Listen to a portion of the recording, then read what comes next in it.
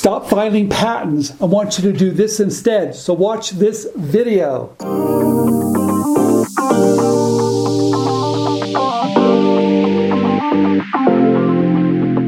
Okay, first of all, I'm not a patent attorney and I'm not giving you legal advice. I'm going to give you business advice from someone that has filed a lot of patents and knows when and how to file them correctly.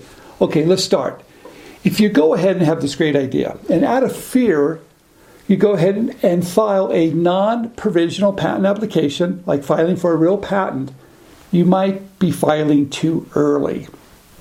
And if you file too early, which is very expensive, it could cost tens of thousands of dollars, and you might realize, oops, I didn't do my homework, I have to file something else because I didn't see everything, and I filed too early because I didn't test the market, and I just didn't know exactly what was important.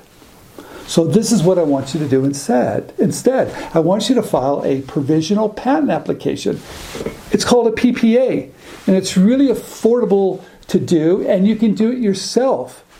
The wonderful thing about a provisional patent application, it gives you 1 year of patent pending status that allows you to test the market to see if anybody even wants your invention or your idea.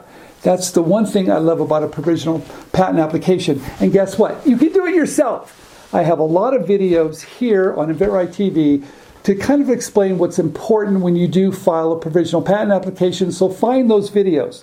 But I'm here to tell you, the strategy here is to do your homework before you even file your provisional patent application. I'll give you an example. You want to look at similar products on the market to make sure yours is unique.